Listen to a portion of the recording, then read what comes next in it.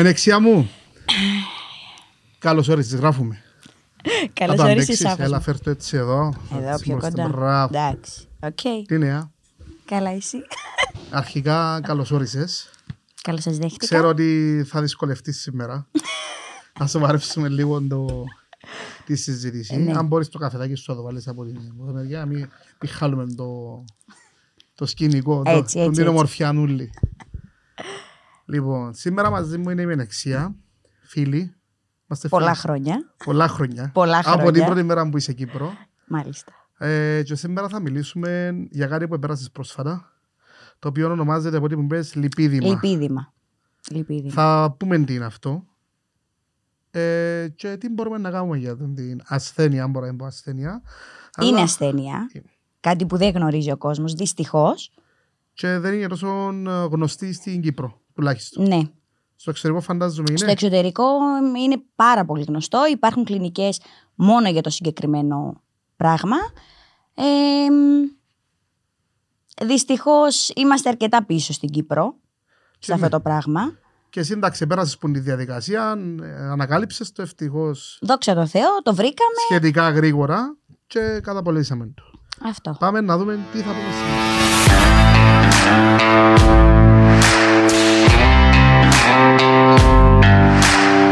Απλά να πούμε λίγο ποια είσαι και τι κάνεις. Στη ζωή μου γενικά. Ναι. Λοιπόν, είμαι η Μενεξία Αντωνιάδου, είμαι κομμότρια, είμαι τα τελευταία 12 χρόνια στην Κύπρο. Τι άλλο να σου πω. Και εντάξει, είσαι από τις δυνατές, να το πω εγώ, το δεν χρειάζομαι εσύ, είσαι από τις γνωστές κομμότριες, είσαι πολλά καλή στο είδος σου, από ό,τι ακούετε. Και για να έχεις τόση πολλή δουλειά σημαίνει ότι κάτι κάνεις καλά. Εύχομαι, ή το προσπαθώ τουλάχιστον.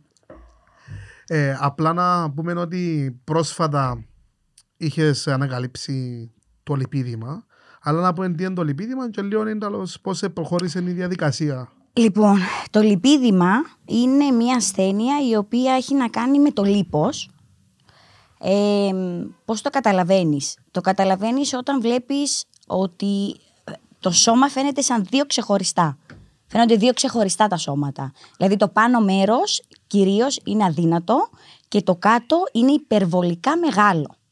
Δεν έχει να κάνει όμως αποκλειστικά με το πόσα κιλά είσαι. Μπορεί να είσαι και 40 κιλά και να έχεις αυτή την ασθένεια. Μπορεί να υπάρχει στα κάτω άκρα, μπορεί να υπάρχει στα χέρια. Κυρίως το έχουν οι γυναίκες, μεγάλο ποσοστό. Είναι 87% λένε ότι υπάρχει στις γυναίκες. Το 87% είναι γυναίκες που προσβάλλουν αυτή η ασθένεια. Ναι. Σπάνια συμβαίνει σε άντρες, όχι ότι δεν μπορεί να γίνει, ναι. Αλλά κυρίως είναι στις γυναίκες. Γιατί υπάρχει μεγάλο θέμα με τις ορμόνες μας. Ναι, κυρίως το ρίχνουν εκεί πέρα. Γνωρίζεις, ας πούμε, από πού ξεκινά, από πού προέρχεται, θέμα lifestyle, θέμα... Όχι. Είναι κληρονομικό κυρίως. Στη δική μου περίπτωση ήταν κληρονομικό. Αυτό το έμαθα αφού κάναν όλοι εξετάσεις οι γυναίκες της οικογένειας και το είχαν και οι δύο πλευρές μου, οπότε δεν είχα σωτηρία. Μπορεί να προκληθεί μετά από μια μεγάλη εγχείρηση, μπορεί να προκληθεί μετά από μια εγκυμοσύνη. Ναι, που αλλάζουν οι ορμόνες μας και... Άρα, επειδή εγώ τώρα προσπαθώ να το συλλάβω λίγο, στην ουσία εσύ προσπαθούσες, αν καταλαβαίνω σωστά, να χάσεις βάρος. Ναι. Και προσπαθούσες να χάσεις βάρος ενώ έχανες στο πάνω μέρος. Ακριβώς. Βάρος, δεν έχανες ποτέ στο κάτω μέρος. Ποτέ. Χτυπιόμουν από το πρωί ως το βράδυ μέσα στα γυμναστήρια. Όχι τώρα, όχι τον τελευταίο χρόνο.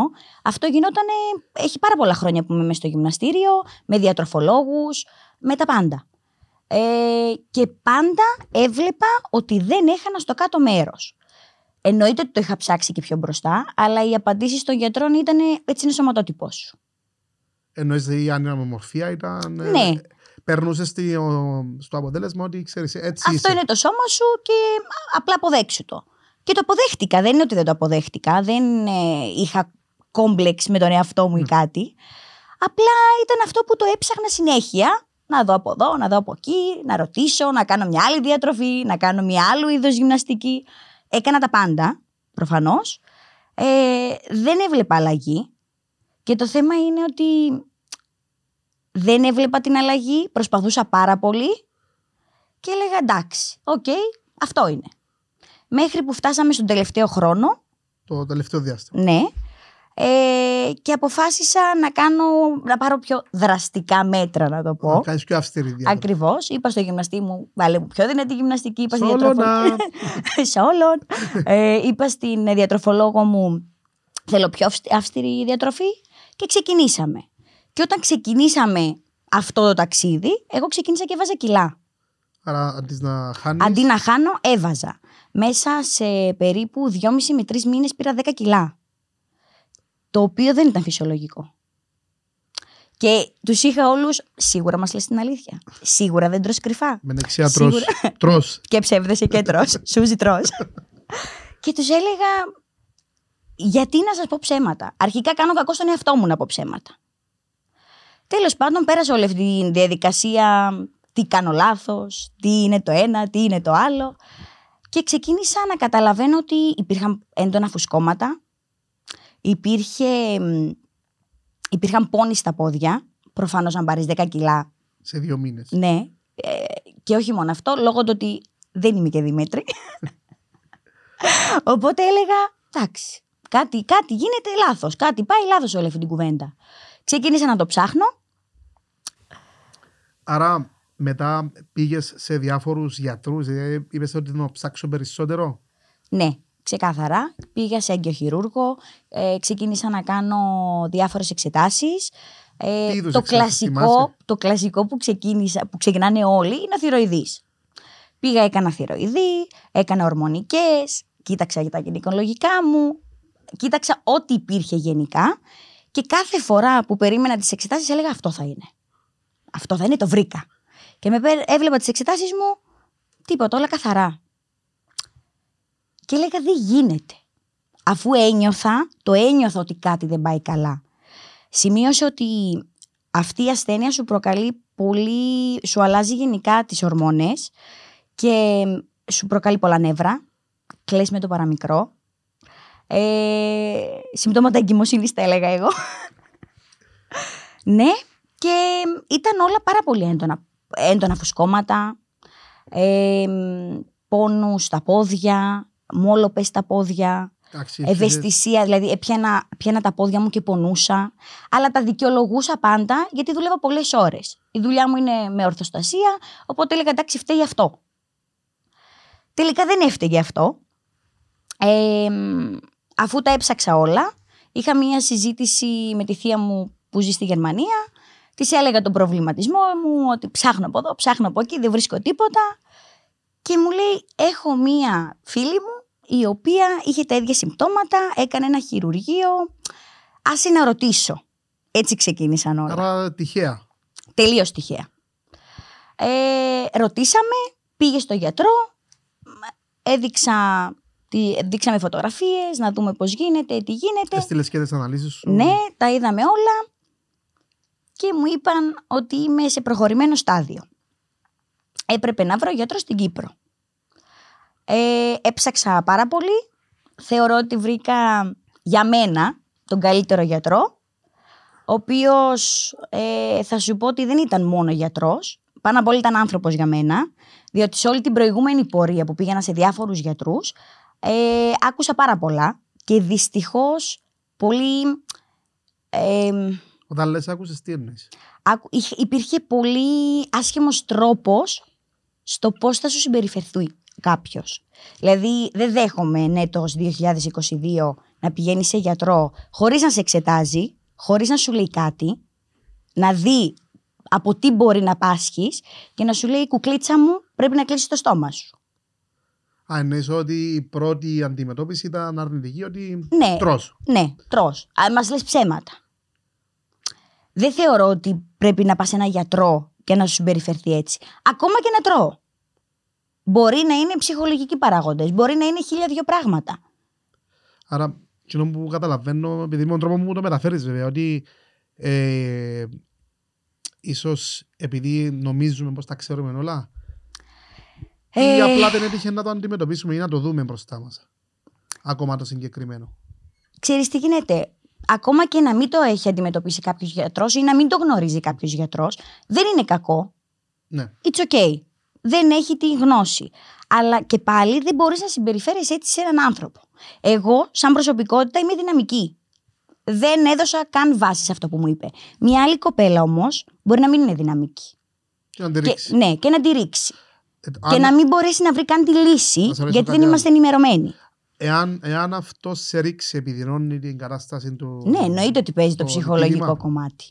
Παίζει πάρα πολύ μεγάλο ρόλο. Αν μπορεί να επιδεινώσει και την υφιστάμενη κατάσταση που είσαι. Το ψυχολογικό κομμάτι παίζει στα πάντα ρόλο πλέον. Σε σένα έπαιξε ρόλο. Δηλαδή το ότι έψαχνες και δεν έβρισκες απαντήσεις. Έπαιξε τεράστιο ρόλο, αλλά ήμουνα πάρα πολύ συνειδητοποιημένη. Ήμουν πολύ συνειδητοποιημένη ότι θα το βρω. Ήμουν σίγουρη ότι θα το βρω. Δεν ήξερα πώς, αλλά ήμουν σίγουρη. Παίζει πολύ μεγάλο ρόλο το background σου. Είχα πολύ μεγάλη υποστήριξη και από οικογένεια και από φίλους. Έλεγα, it's okay, θα βρεθεί ό,τι και να είναι. Τέλος πάντων βρέθηκε, βρήκα το γιατρό μου, πήγα στην Κύπρο. Ποιος είναι? Ο Άγγελος ο Καρατζάς. Εκπληκτικός γιατρός και άνθρωπος για το πώς με αντιμετώπισε, για το πώς μου εξήγησε τι είναι αυτό το πράγμα, γιατί όταν πήγα και με εξέτασε ο άνθρωπος, μου λέει με ανεξία μου τα πράγματα είναι δύσκολα, είμαστε στο 3ο στάδιο, τέλος του 3ου. Ναι, είσαι στο τέλος του 3ου σταδίου, που αυτό σημαίνει είναι χειρουργήσιμο. Παθαίνεις ένα σοκ, γιατί από το να πεις το βρίσκω μέχρι την αποθεραπεία. Ναι, και σκέφτεσαι, εντάξει, λογικά θα υπάρχει κάποιος άλλος τρόπος. Το χειρουργείο δεν το σκέφτηκα, η αλήθεια. Δεν το είχα έτσι μες στο μυαλό μου. Δεν το περίμενες νομίζω. Ναι, δεν το περίμενα. Έπαθα ένα σοκ εκείνη την ώρα που μου είπε είναι δύσκολο το κομμάτι. Και λέω, εντάξει, οκ, πάμε να το κάνουμε. Θέλει προσπάθεια. Δεν είναι τίποτα εύκολο. Πες μου για στάδια όμως. Ναι. Δηλαδή, ήσουν, είπες, στο τρίτο. Τέλος του τρίτου. Πόσα στάδια υπάρχουν? Είναι 3 στάδια. Στο 4ο αλλάζει η αρρώστια και πάει λεμφίδημα. Άρα εξελίσσεται σε κάτι άλλο. Που εγώ το έφτασα, ήμουν ένα βήμα πριν να αλλάξει η ασθένεια. Το πρώτο στάδιο δηλαδή τι είναι? Καταλαβαίνεις κάτι? Μπορεί να είναι κάποια μικροπρεξίματα, να βλέπεις κάποια μικρή διαφορά. Δεν είναι κάτι έντονο. Μπορεί να πεις, πήρα 1-2 κιλά. Αυτό. Δεν δίνεις τόσο βάση. Δεν είναι τόσο εμφανέστατο βασικά. Στο 3ο στάδιο που ήμουν εγώ ήταν ξεκάθαρο. Σκέψω ότι στις λιπομετρήσεις μου ήμουνα 18% επάνω και 47 με 50 στο κάτω. Το κάτω μέρος. Τεράστια διαφορά. Δυσανάλογο το δυσανάλογο. Φυσικά θα σου πω ότι βοήθησε πάρα πολύ η γυμναστική πάνω σε αυτό το κομμάτι. Μπορεί να κλαιγόμουν και να έλεγα δεν βλέπω διαφορά. Ναι. Αλλά μετά το χειρουργείο κατάλαβα τι δουλειά έχω κάνει ως τώρα στο γυμναστήριο. Βοήθησε σε πάρα πολλά πράγματα. Αρχικά βοήθησε στο ότι ναι μεν υπήρχε η διαφορά στο πάνω και στο κάτω μέρος, αλλά ήμουν μαζεμένη. Αν δεις μια κοπέλα η οποία δεν γυμνάζεται και το έχει αυτό το πράγμα, είναι πολύ, υπάρχει μια μεγάλη δυσμορφία. Μεγάλη διαφορά και φαίνεται πολύ πιο έντονα. Στη δική μου περίπτωση φαίνονταν πιο μαζεμένο, να σου το πω έτσι. Απλά υπήρχε πάλι. Ναι. Και είναι ένα μεγάλο κομμάτι το γυμναστήριο που πρέπει είτε το έχεις είτε όχι. Ήσουν γυμνασμένη, είσαι σε θεωρώ πιο καλό, πιο δυνατόν κορμό, να σου το πω έτσι, να σου πιο δυνατή. Υπάρχει καλύτερη κυκλοφορία του αίματος. Που για τους... Για το λιπίδημα βοηθάει πάρα πολύ. Άρα το λιπίδημα βασίζεται πάνω στην κυκλοφορία του αίματος. Ναι, στο λίπος. Να στο εξηγήσω έτσι, είναι το λίπος σου. Με απλά λόγια, ας πούμε το λιπίδημα τι είναι? Με απλά λόγια. Με απλά λόγια. Όσο πιο απλά μπορείς. Είναι. Και σε άλλο podcast να φέρουμε τον γιατρό. Το λιπίδημα είναι η δυσμορφία του σώματος. Είναι άρρωστο λίπος που αποθηκεύεται και σου δημιουργεί δυσμορφία στο σώμα σου. Και αν το καταλαβαίνω σωστά, διορθώνεις με, αν δεν έχεις καλή κυκλοφορία. Το ένα. Ναι, το να. Με τους λεμφαδένες έχει, έχει να κάνει με πολλά πράγματα. Είναι πολλά πράγματα μαζί. Σύνολο πραγμάτων. Ακριβώς. Δεν είναι μόνο ένα πράγμα. Έχει να κάνει με κατακράτηση. Ναι, είναι κακό λίπος, όπως το ονομάζεις. Ναι, κακό λίπος. Το οποίο συσσωρεύεται σε συγκεκριμένα σημεία του σώματος. Και τώρα τα σημεία τα συγκεκριμένα μπορεί να μην είναι τόσο καλή. Συνήθως είναι ή στα κάτω άκρα ή στα χέρια. Μπορεί μια κοπέλα να το έχει μόνο στα χέρια. Μπορεί μια κοπέλα να το έχει μόνο στα πόδια. Στην κοιλιά νομίζω είναι λίγο δύσκολο. Αλλά ναι. Θα σε ρωτήσω κάτι άλλο, αν ξέρεις με πάντα. Άρα έχει να κάνει και με το τι δουλειά κάνεις. Όχι. Έμπαιζε ρόλο. Όχι, καθόλου. Αλλά σίγουρα η ορθοστασία είναι ακόμα πιο δύσκολη σε σχέση με μια πιο καθιστική δουλειά. Η ορθοστασία όμως επιδεινώνει το πρόβλημα. Ναι, σίγουρα το επιδεινώνει. Σίγουρα. Άρα εσύ στην προσπάθειά σου, δηλαδή γυμναστήριο, όλη μέρα να στέκεσαι, δεν μπορεί να πει κάποιος ότι είσαι άνθρωπος που δεν κινείται ή κάθεσαι σε γραφείο. Όχι, σίγουρα όχι. Σίγουρα όχι. Εκεί που περιμένεις ότι τα αποτελέσματα έπρεπε να είναι μαζί σου λόγω δουλειά και λόγω lifestyle, λειτουργούσαν όλα αντίθετα. Και γενικά είναι όσο συμπεριφέρεσαι στο λιπίδημα, λες και είσαι παχύσαρκος, φέρνεις τα αντίθετα αποτελέσματα. Ναι, γιατί λειτουργάς και εσύ σαν ψυχολογία ανάποδα. Και σαν ψυχολογία και σαν διατροφή. Όσο λιγότερο του δίνεις σε φαγητό, γιατί θέλεις να χάσεις, αυτό έρχεται και αντιδρά ανάποδα. Η αντιμετώπιση του είναι μια σωστή διατροφή. Όχι ιστερικά πράγματα, απλά μια σωστή καλή διατροφή. Τώρα σε ρωτήσω κάτι άλλο. Δηλαδή που περπατάς στον δρόμο και βλέπεις μια κοπέλα. Το καταλαβαίνω. Μπαίνει αμέσως στο μυαλό σου ότι το πιο πιθανό να... Το καταλαβαίνω. Δεν είμαι γιατρός, αλλά υποψιάζομαι ότι η συγκεκριμένη κοπέλα μπορεί να έχει. Και έχω αμέτρητα παραδείγματα και στον κύκλο μου και έξω που βγαίνω. Να σε ρωτήσω κάτι άλλο. Τώρα που είσαι σε ποιο μήνα να αποκαταστάσεις τώρα? Έχω 4 εβδομάδες. Άρα είσαι στο μήνα, είσαι ένα μήνα μετά το χειρουργείο. Είναι σωστά. Λοιπόν, τώρα που το συζητάς και ανοίχτηκε η κουβέντα, ας πούμε, είδες φίλους σου να προβληματίζονται που μπορεί να το έχουν? Είδα και χαίρομαι από την άποψη το ότι το κοιτάνε, όχι αν το έχουν, ναι. Εννοείται. Χαίρομαι ότι προβληματίστηκε γενικά ο κόσμος. Που είναι γύρω σου. Και γύρω μου και γενικά μετά την ανάρτηση που έκανα, ήταν πολύ στοχευμένα η ανάρτηση, γιατί βλέπω πάρα πολλές γυναίκες, αν κρίνω και από το πελατολόγιο μου και γενικά από τον κόσμο που βλέπω έξω, βλέπω ότι υπάρχει γενικά και υπάρχει μια προσπάθεια από όλες αυτές τις κοπέλες. Χωρίς αποτέλεσμα. Ναι, χωρίς αποτέλεσμα, και ήταν αυτό που, μα τι κάνουμε λάθος, τι δεν κάνουμε εμείς σωστά και το κάνουν οι υπόλοιποι. Και είναι αυτή η αμφιβολία που πάντα σε κυνηγάει και σε τρώει και λες γιατί το ένα, γιατί το άλλο. Και ναι, ήθελα να βγω να το πω γιατί είναι κρίμα. Είναι κρίμα να προσπαθείς και να μην ξέρεις το λόγο. Μετά σε τον μήνα, εσύ ας πούμε μέσα στον κύκλο σου, έτυχε, λέω τώρα, δεν ξέρω να μου απαντήσεις, κάποιος, μια φίλη σου, οτιδήποτε, να προβληματιστεί, να πάει και ναι. όντως να... Και να βγει. Και να βγει λιπίδημα. Εντάξει, δεν τέλος σε κάνει να νιώθεις το κομμάτι. Ή ας πούμε, ποια είναι τα συμπεράσματα σου μιλώντας, φαντάζομαι γνωρίζεις την κοπέλα. Ναι. Ή μια φίλη σου ή οτιδήποτε που ξέρεις τι γίνεται.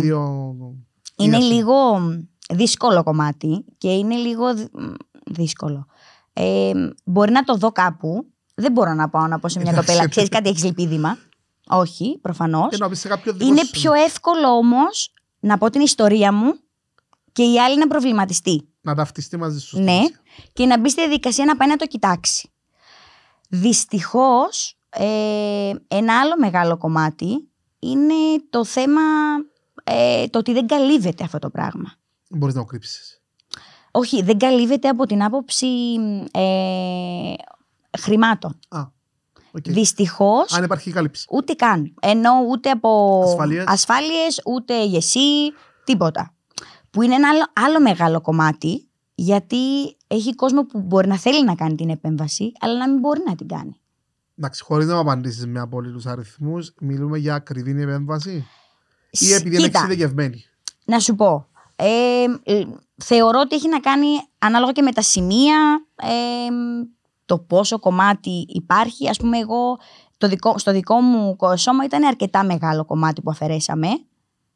Θα σε ρωτήσω μετά γι' αυτό. Αλλά να το προσθέσουμε τώρα. Δηλαδή, η επέμβαση, τι επέμβαση είναι, που θεωρώ ότι να μου απαντήσεις μέσα από αυτό. Αφαιρείς λίπος. Αφαιρείς λίπος. Υπό τη μορφή λιποαναρρόφησης. Δεν είναι λιποαναρρόφηση, γιατί η λιποαναρρόφηση αφαιρεί και πολλούς άλλους ιστούς. Ναι. Το συγκεκριμένο αφαιρεί το κακό λίπος. Το άρρωστο λίπος. Πώς διαχωρίζεται αυτό το λίπος? Υπάρχει μια τεχνική Veiser που το αφαιρούν με υπέρυθρες, αν δεν κάνω λάθος. Δεν είμαι πολύ σίγουρη. Ναι, και το αφαιρούν έτσι. Αλλά η διαδικασία είναι ολική νάρκωση. Στο αφαιρούν με τύπου λιποαναρρόφηση, τύπου μορφής λιποαναρρόφησης. Απλά έχει διάφορα στάδια. Άρα, τύπου αναρρόφηση, δηλαδή, άρα φεύγουν κομμάτια. Φεύγει λίπος. Φεύγει λίπος, το οποίο φαντάζομαι μπαίνει σε ένα σημείο στο σώμα και να κοπείς και να σου ράψει σημεία. Αυτό είναι ένα άλλο κομμάτι. Okay. Αυτό είναι ένα άλλο κομμάτι για να μην μου κόψουν δέρμα. Ναι. Και για να μην κρεμάσει και να μην μαζευτεί κλπ. Έκανα μια διαδικασία πριν το χειρουργείο. Okay. Δηλαδή υπάρχει μια ομάδα από πίσω, από το γιατρό, που ξεκινάς με διατροφή, όχι για να χάσεις κιλά, γιατί στο να χάσεις κιλά, το έκανα και πριν. Δεν χάνεις κιλά, αντικειμενικά. Θέλουμε να χάσουμε πόντους. Εγώ κατάφερα και έχασα 12 πόντους πριν το χειρουργείο, που αυτό ήταν πολύ μεγάλο θετικό. Γιατί πρέπει να χάσεις πόντους? Για να μην φτάσω στη διαδικασία να με κόψουν και να με ράψουν.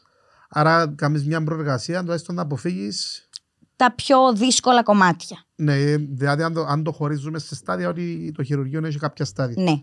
Που κάποιον ποσοστό και μετά να πρέπει να σου αφαιρέσει κομμάτι και να σου το ξαναενώσει στην ουσία. Εμείς κοιτούσαμε όσο γινόταν να μικρύνουμε το πόδι για να μην χρειαστεί η διαδικασία να μου αφαιρέσουν δέρμα κλπ.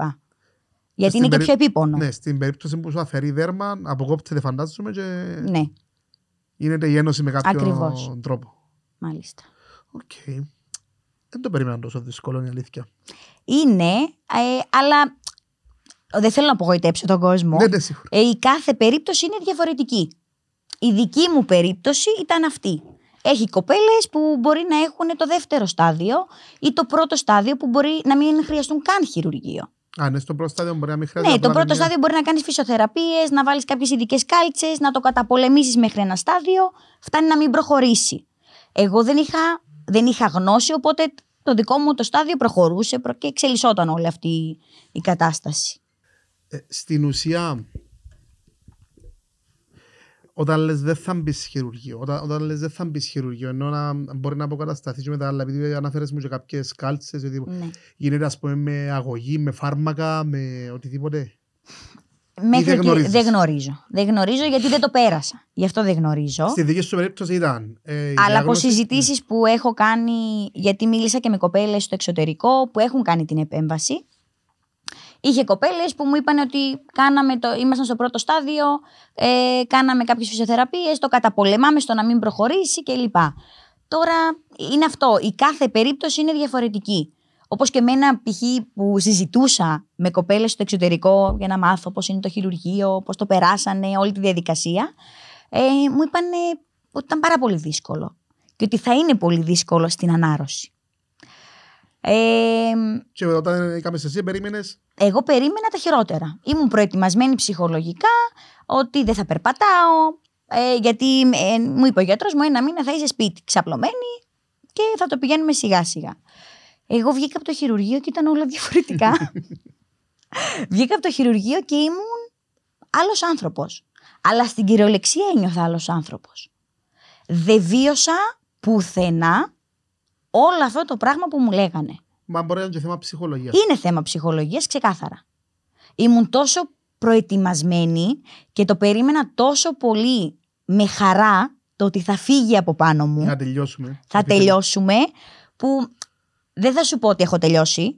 Γιατί ενώ να τελειώσουμε, να πούμε σε μια. Ναι, να ξέρουμε τι γίνεται. Είναι η αρχή. Ναι. έτσι θα το θέσω. Ότι έγινε η αρχή. Μπήκα στο χειρουργείο, άγχος, πολύ. Μετά ξύπνησα, ήταν όλα πάρα πολύ διαφορετικά. Έλεγα, εντάξει, είναι η πρώτη μέρα ακόμα, μου δίνουν τα χάπια μου, τα αυτά μου, οπότε δεν θα πονέσω. Θα έρθει η δεύτερη μέρα και σίγουρα εκεί θα το αντιμετωπίσω, αυτό που μου έλεγε η κοπέλα. Και εγώ τίποτα. Περνούσαν οι μέρες και τίποτα. Περνούσαν οι μέρες. Μου είπαν ότι στις 15 με 20 μέρες θα οδηγήσεις και εγώ στην τέταρτη μέρα οδήγησα. Περίμενε, το να οδηγήσεις όμως εξαρτάται από σένα πώς νιώθεις.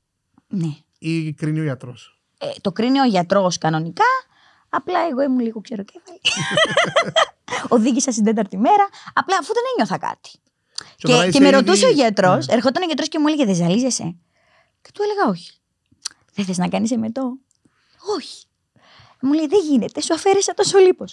Του έλεγα: είμαι καλά. Γιατί να βάλω τον εαυτό μου σε μια διαδικασία και να το παίξω άρρωστη, αφού δεν ένιωθα άρρωστη. Ήμουν τόσο χαρούμενη, πραγματικά ήμουν χαρούμενη. Καταρχήν άλλαξε η διάθεσή μου. Δεν ένιωθα αυτό το πράγμα που σου είπα πριν, ότι εκλεγά, η δυσφορία, τα νεύρα. Ένιωθα τόσο ανάλαφρη που έλεγα αποκλείεται. Έχω πολλά χρόνια να ζήσω, να το νιώσω αυτό το πράγμα, ότι νιώθω ανάλαφρη. Τα νεύρα ήταν μόνιμο στάδιο που προσπαθούσα να διαχειριστώ καθημερινά. Ναι, όταν έχεις να κάνεις και με πελάτες. Και με κόσμο, ναι, πρέπει να είσαι τυπική σε όλα σου.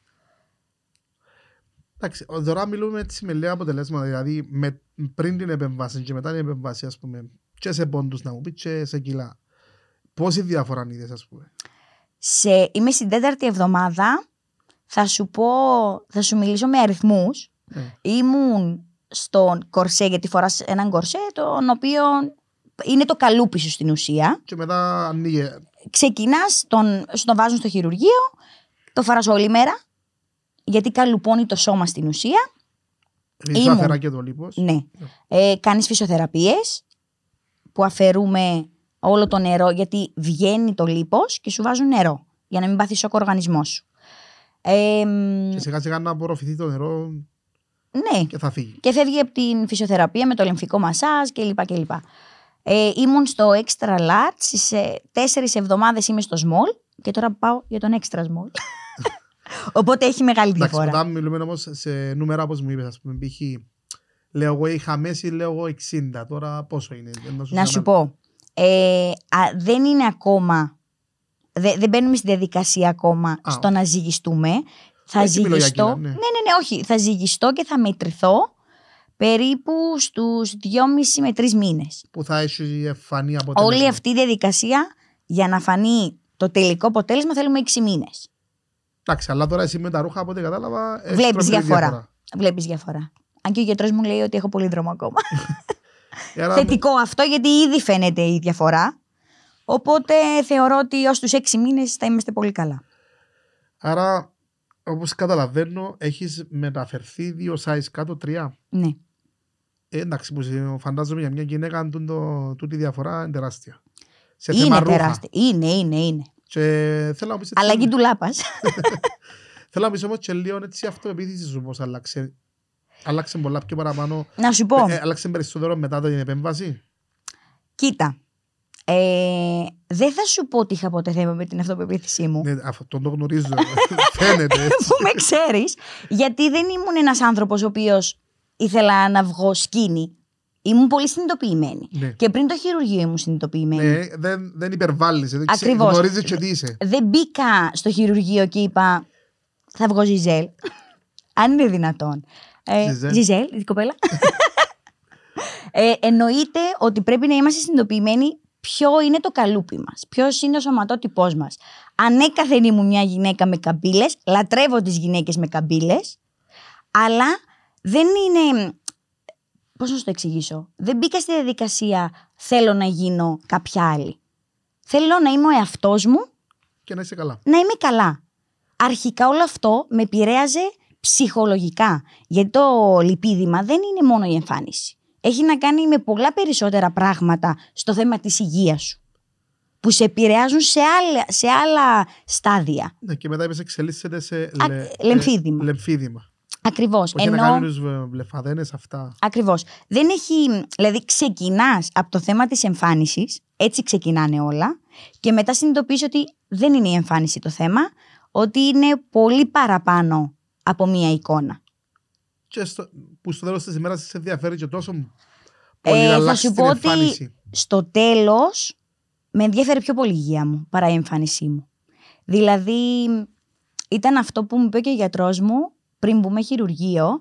Μου λέει θα έχουμε στόχο να αφαιρέσουμε κάποιο ποσό. Και μου λέει εμένα όμως με ενδιαφέρει η υγεία σου.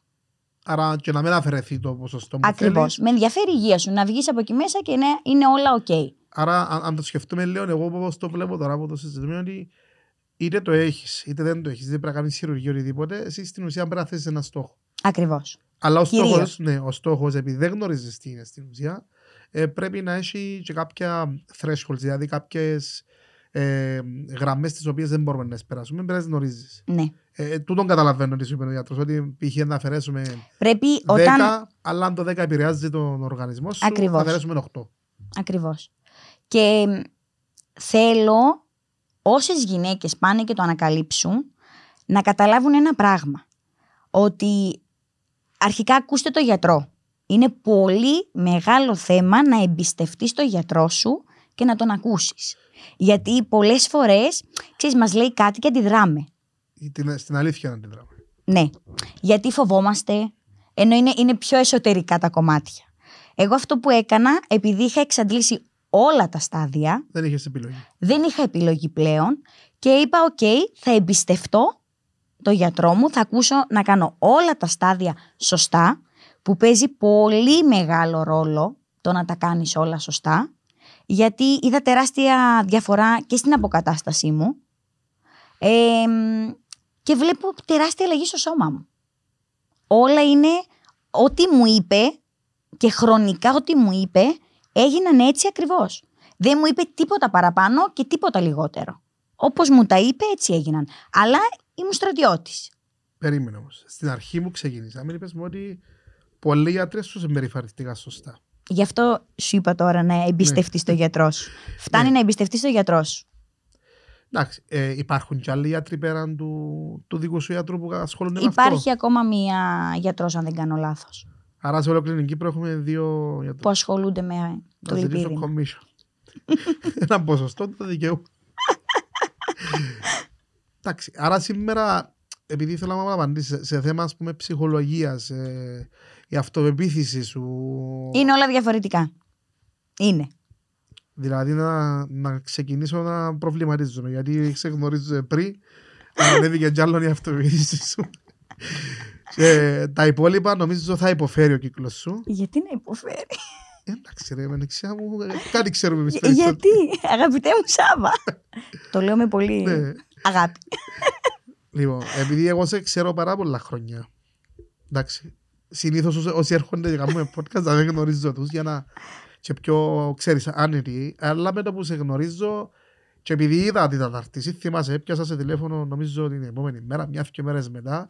Ήταν και ο λόγος που θέλω να συζητήσουμε, γιατί πέραν της δουλειάς σου θεωρώ ότι μπορεί να επηρεάσεις κόσμο. Και επηρεάζεις, ακόμα και μέσω του κύκλου σου ξέρω ότι μπορεί να επηρεάσεις. Και επειδή ο σκοπός μας μέσα του podcast είναι και εμείς να επηρεάζουμε θετικά, εννοούμε πάντα. Έτσι αναγκάζουμε κάποιον να δει, Όχι, αν είναι δυνατόν. να μας δει, να ακολουθήσει το που λέμε. Απλά στην περίπτωση τη δική σου, θεωρώ ότι είναι κάτι το οποίο όταν μιλήσαμε και είπες μου, ξέρεις, έχουν ιδέα στην Κύπρο να που γίνεται με την ασθένεια. Λέω και εγώ, πρέπει να κάνουμε έναν επεισόδιο. Εγώ δεν το γνωρίζα και τώρα ας πούμε που μιλήσαμε, μπορεί να σου πω ότι ήδη καταλαβαίνω 3 άτομα που είναι μέσα στον κύκλο της εργασίας μου, εννοώ μέσα στην αγορά που είμαι εγώ, που είναι κοπέλες και πιστεύω ότι έχουν το πράγμα, απλά δεν το ξέρω. Ναι. Το θέμα είναι, ξέρεις να μου να κάνω.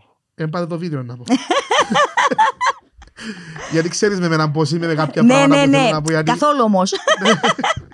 Ναι, ας σου πω, ξέρεις εσύ, όταν ο άλλος με γνωρίζει, ξέρεις ότι θα το ξέρεις πω τι κατά γίνεται. μούτρα. Πρέπει να καταλάβουμε ότι πολλές φορές, είμαι και εγώ ένας άνθρωπος που μιλάω πολύ ίσια, όλα θέλουν τρόπο, ξεκάθαρα θέλουν τρόπο, αλλά δεν είναι κακό να μιλάει ο άλλος στα ίσια για το καλό σου.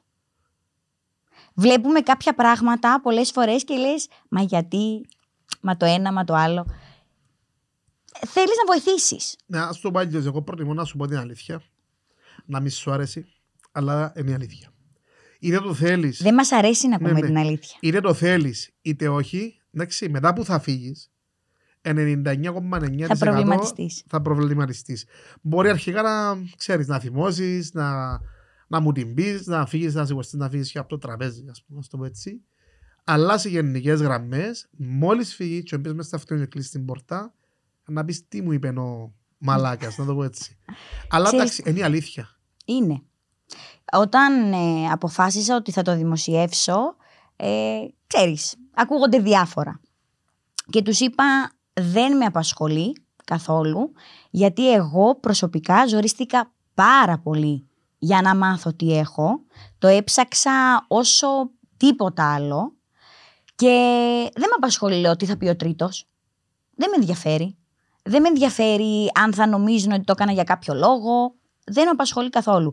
Αν θα βοηθηθεί έστω και μία κοπέλα, γιατί μόνο αυτή που το έχει μπορεί να καταλάβει και τι έγραψα, το 90% από τα μηνύματα που πήρα ήταν το διάβασα και ένιωθα ότι το έγραφα εγώ. Ναι, είναι αυτό που σου είπα, ταυτίζεται ο άλλος μαζί. Ταυτίζεται γιατί. Κομμάτι δικό σου. Ναι, γιατί είναι. Και όχι, ξέρεις τι γίνεται. Το περνάς, το ζεις, το λες, αλλά κανένας δεν μπορεί να σε καταλάβει. Δεν μπορεί να καταλάβει όλο αυτό το πράγμα που βιώνεις και τρέχεις και ψάχνεις και πας σε γυμναστήρια και σε διατροφολόγους και κάνεις διάφορες ιστερικές διατροφές. Γιατί όταν δεν βλέπει ο ξάδερφος, η θεία, η μαμά, οποιοδήποτε, δεν βλέπει το αποτέλεσμα, σου λέει ματρός. Σούζι τρως. Ή δεν κάνεις σωστή προσπάθεια. Ή μας κοροϊδεύεις σε γενικές γραμμές. Εντάξει, να σου πω όμως, είναι πολλά σημαντικό όμως να καταλαβαίνεις γιατί δεν μπορούν να το καταλαβούν οι άλλοι. Και ένας λόγος που δημιουργήσαμε και τα podcast, είναι τούτο, γιατί όταν πεις κάτι το οποίο περνάς εσύ και γίνεται μόνο σε σένα, ενώ γίνεται μόνο σε σένα, όπως ανάφερες πριν, άξιζε ότι οι άνθρωποι είναι και ενδιαφέρει τους. Αν δεν μπορούν να ταυτιστούν. Ξέρεις τι γίνεται, ρε Σάβα?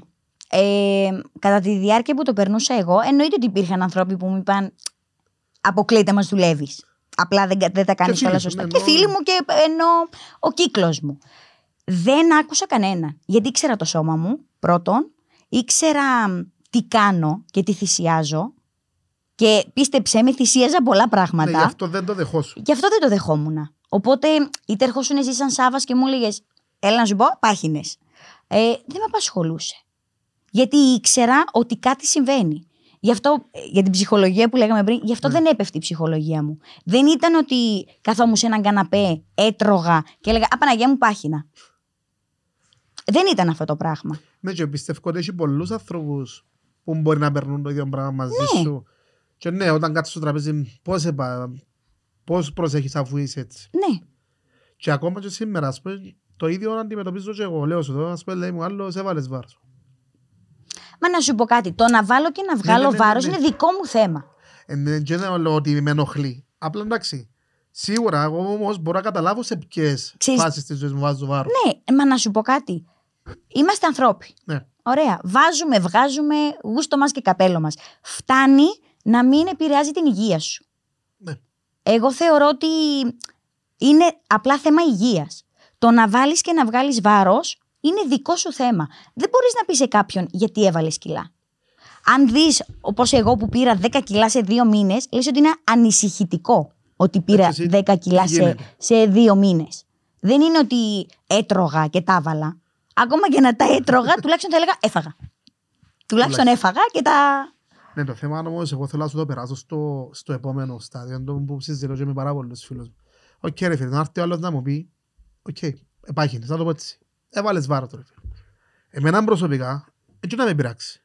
Έχει κόσμο όμως που θα τον πειράξει. Ναι, αλλά εγώ θέλω να το ξεκαθαρίσω λίγο πώς το σκέφτομαι εγώ. Και αν μπορεί να το συμμεριστεί οποιοδήποτε. Είναι, ρε φίλε, οκ, έβαλα βάρος. Εγώ όμως ξέρω πότε βάλω βάρος. Η διαφορά πια είναι ότι γνωρίζω όταν δεν είμαι καλά ψυχολογικά, όταν έχω πίεση. Και λόγω του ότι αλλάζει το lifestyle μου λόγω της πίεσης της δουλειάς, Εγώ ναι ρε φίλε να Έτσι, βάλω όλοι 5 με 10 κιλά. Και ώρα μου να πει άλλο ρε φίλε βάλες βάρος. Ξέρετε μου η απάντηση. Το πρόβλημα σου ποιο είναι. Το ότι συζητάμε έτος 2022 για ακόμα για το βάρος. Ναι. Αλλά να σου πω κάτι όμως, θέμα κουλτούρας. Και θέμα, ας πούμε, εγώ τούντο είδους ερωτήματα να το δεις από πιο μεγάλους. Πιο μεγάλες ηλικίες. Ξέρεις τι γίνεται. Πρέπει να σταματήσει όμως αυτή η κουλτούρα μας. Εγώ πιστεύω ότι δεν πρέπει να σταματήσει. Πρέπει να αλλάξουμε εμείς. Ναι, να σταματήσει από αυτή την άποψη. Η γενιά η δικιά μας πρέπει να σταματήσει να σκέφτεται έτσι.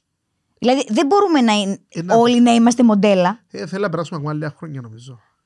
Δεν μπορεί να λέει σε μια κοπέλα γιατί είσαι έτσι. Τι πάει να πει γιατί είμαι έτσι. Κοίτα, πειράζω κάποιον, ενοχλώ κάποιον. Εντάξει, αλλά πρέπει και εμείς να το. Εγώ πιστεύω ότι και εμείς που δεχόμαστε να το πω. Γιατί είμαι και εγώ μες στη μερίδα του ανθρώπου γιατί έβαλα βάρος και γιατί έγινε έτσι. Με ενοχλεί. Και τι εννοώ ότι δεν με ενοχλεί. Σίγουρα θα ήθελα να μου. Ο Εμπαπέ, ας πούμε, που σου αρέσει. Μια και δεν γιώσα και το Μουντιάλ. Λοιπόν, σίγουρα θα ήθελα να είχα. Αλλά όπως είπες, και πρέπει να αντιλαμβάνομαι το lifestyle μου, το σωματότυπο μου και τον τρόπο ζωής μου. Για να έχω το σώμα, έχει άλλες απαιτήσεις. Στις οποίες εγώ στη φάση μου είμαι, σίγουρα δεν μπορώ σε τη φάση που είμαι να μπω σε αυτή τη διαδικασία για να έχω το αποτέλεσμα. Απλά έρχομαι και λέω σου το εξής. Που τη στιγμή όμως που μπορώ να καταλάβω γιατί με ρωτά ο άλλος. Ο άλλος ρωτά με γιατί είναι εκείνο που βλέπει. Είναι εκείνο που έμαθε να βλέπει. Καταλαβες. Και σαν λαός, επειδή δεν μας αρέσει η αλλαγή, δεν μας αρέσει και το διαφορετικό. Έχουμε το. Μόλις δω ας πούμε κάποιον, ακόμα και μέσα μου, να πάω μπελώνε πάσχει ας πούμε, ενώ από μέσα μου. Αλλά επειδή ξέρω θα του κάνω πρόβλημα. Ναι όμως, αλλάζεις σαν άνθρωπος. Όχι, δεν αλλάζεις σαν άνθρωπος. Αλλά... Δηλαδή, αν εμείς είμαστε πολλά χρόνια φίλοι, ναι. Αν βάλεις 10 κιλά, θα αλλάξεις σαν άνθρωπος. Όχι. Πρέπει εγώ να σε δω διαφορετικά. Όχι, ακριβώς, τούτο λέμε. Ότι δεν θα με δεις διαφορετικά. Αυτό το πράγμα, αυτό πρέπει να σταματήσει. Γιατί πρέπει να μειώνεις τον άλλον. Μάθαμε, ειδικά στα οικογενειακά τραπέζια τώρα που θα έρθουν και Χριστούγεννα, θα ξεκινήσουν. Γιατί πάχινες, γιατί το ένα. Πότε θα παντρευτείς. Πότε θα παντρευτείς, πότε θα κάνεις μωρό. Είναι ερωτήσεις. Πότε θα παντρευτείς. Αγάπη, δεν έχω χρόνο. Παντρεύω άλλους. Ναι, απλά σε γενικές γραμμές απλά θεωρώ ότι λέμε ότι το να μην λες του άλλου, εντάξει, θεωρώ ότι είναι και εκείνο λάθος. Το να το συμβουλέψεις όμως σωστά, το πεις ρε φίλε. Και να το πεις με τρόπο. Ναι, όχι με τρόπο. Πίστευω ότι θέλει τρόπο. Θα πεις φίλε, είσαι καλά. Αφού μόνο να ρωτήσει αν δεν είναι καλά. Να σου πω κάτι, Σάβα μου. Θεωρώ ότι ο τρόπος είναι ένα μεγάλο κομμάτι. Ναι. Γιατί εσύ και εγώ είμαστε δυναμικοί και ξέρουμε να απαντήσουμε. Ναι. Έχει κόσμο, επειδή δουλεύω με γυναίκες και το βλέπω και το ζω, θέλουν τρόπο. Όλος ο κόσμος θέλει τρόπο. Το να έρθω και να σου μιλήσω άσχημα δεν θα βγάλεις άκρη. Δεν θέλει τρόπο. Είμαι κάθετη σε αυτό το. Όλα τα πράγματα θέλουν τρόπο. Ναι, σου λέω, ο τρόπος όμως είναι να μην τον προσβάλλεις. Ο τρόπος είναι πότε να το πεις σε ποιο χρονικό πλαίσιο. Δηλαδή, αν εγώ δω ένας άνθρωπος. Καταρχήν ρωτάς, τι περνάει ο άλλος. Ναι, γι' αυτό σου μόνο με μια ερώτηση αν είσαι καλά. Ο άλλος θα σου απαντήσει και ίσως σου απαντήσει χωρίς καν να σου δώσει. Αυτό θέλω να πω ότι ναι, το body shaming είναι κάτι.